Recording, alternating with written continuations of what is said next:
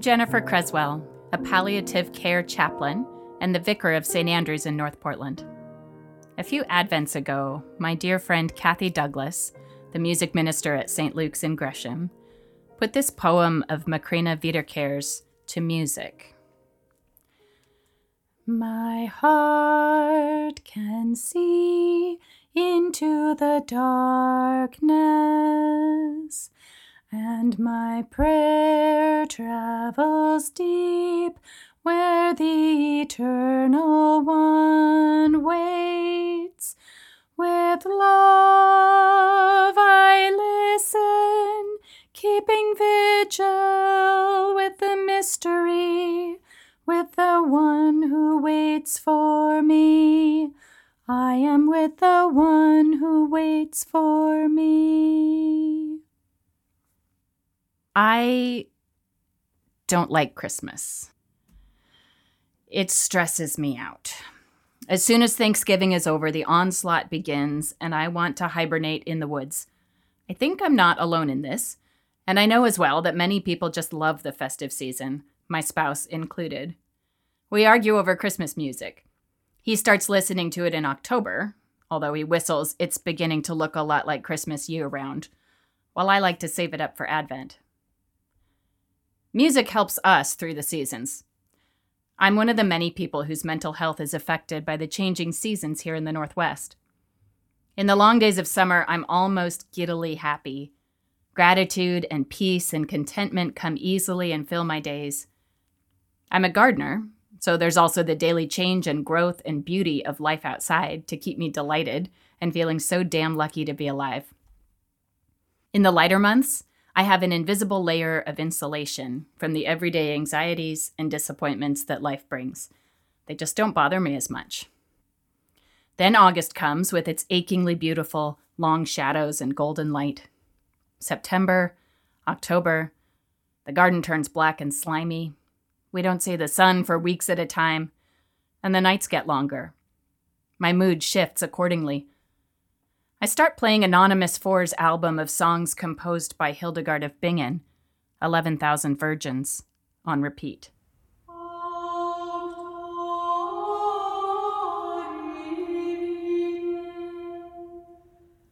These songs herald fall in our house. They bring some comfort and hope for the dark time ahead. You know how in a church, if a new thing gets tried once or twice, it's a tradition? And it can be hard to replace it because we've always done it that way. Well, I was truly tickled when my son, a music major in college, texted in October to ask, "Mom, what's that album of chant we always listen to in the fall? We're studying polyphony right now, and I'm pretty sure my professor just played it." Apparently, 11,000 Virgins has become a tradition in our family. 11,000 Virgins sees us through most of November, and then the week of Thanksgiving, I start listening to George Winston's album, December.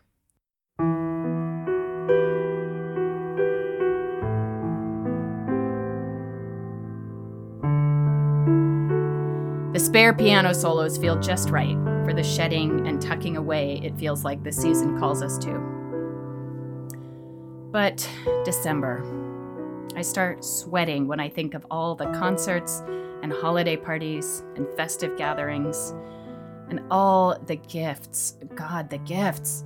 It all feels like too much in my social context where we have beyond everything that we need, and we show our love year-round in ways that aren't always material.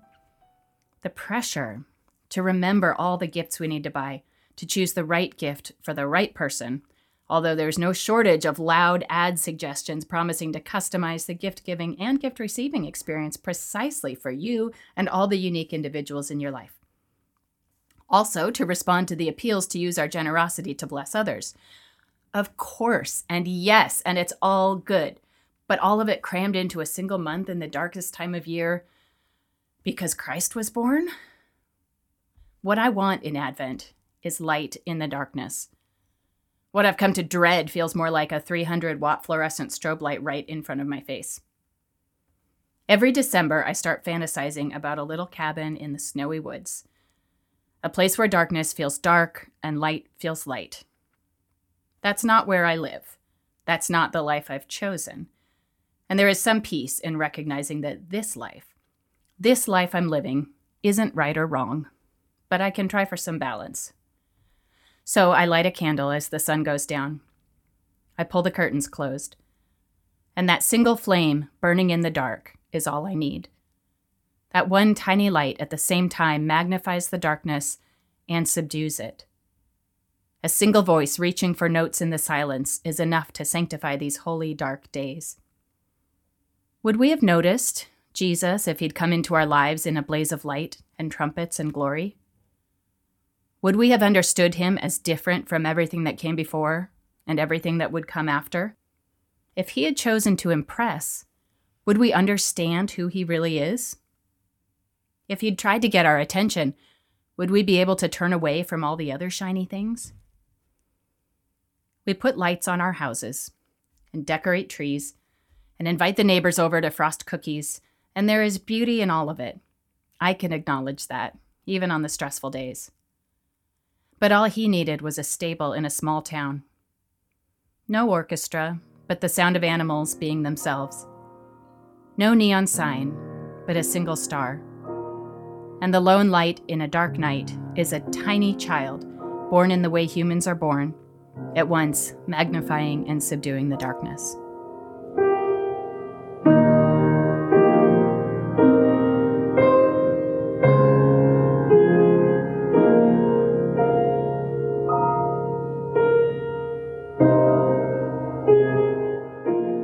Reverberation of the Spirit is a production of Trinity Episcopal Cathedral in Portland, Oregon.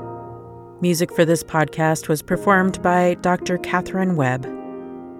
For more information, go to www.trinity-episcopal.org.